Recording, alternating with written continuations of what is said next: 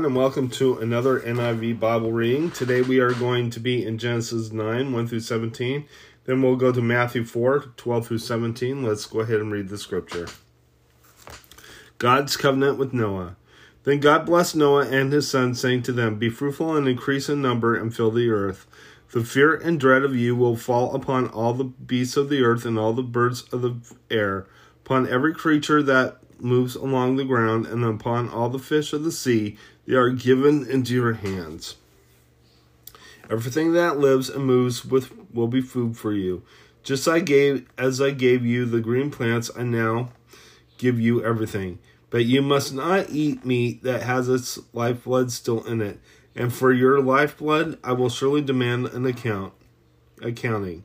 I will demand an accounting for every animal, and from every man too. I will demand an accounting for the life of his fellow man. Whoever sheds the blood of man, by man shall his blood be shed. For the image of God has God made man. As for you, be fruitful and increase in number, multiply on the earth and increase upon it."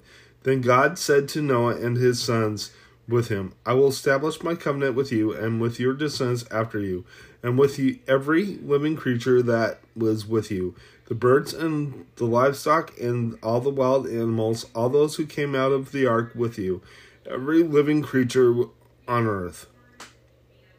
I will establish my covenant with you.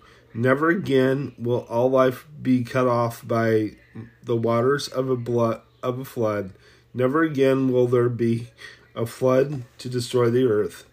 And God said, "This is the sign of the covenant I am making between me and you and every living creature with you, a covenant for all generations to come. I have set my rainbow in the clouds, and it will be the sign of the covenant between me and the earth. Whenever I bring clouds upon the earth and the rainbow appears in the clouds, I will remember my covenant between me and you and all living creatures of every kind. Never again will the waters become a flood to destroy all life. Whenever the rainbow appears in the clouds, I will see it and remember the everlasting covenant between God and all living creatures of every kind on the earth."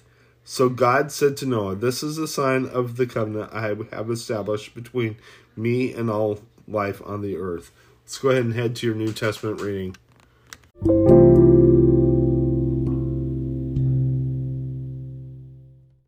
Okay, so now we're in Matthew 4, 12 through 17. Let's go ahead and read the scripture.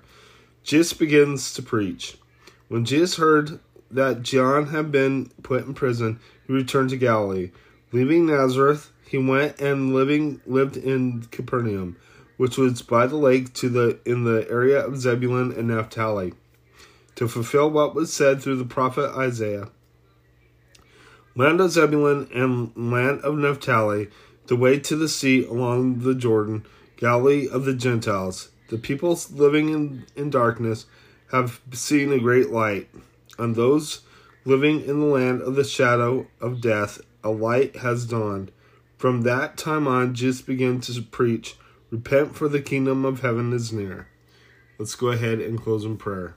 Lord God, I just praise you. I thank you for everything. I ask that you watch over us, keep us safe, Lord.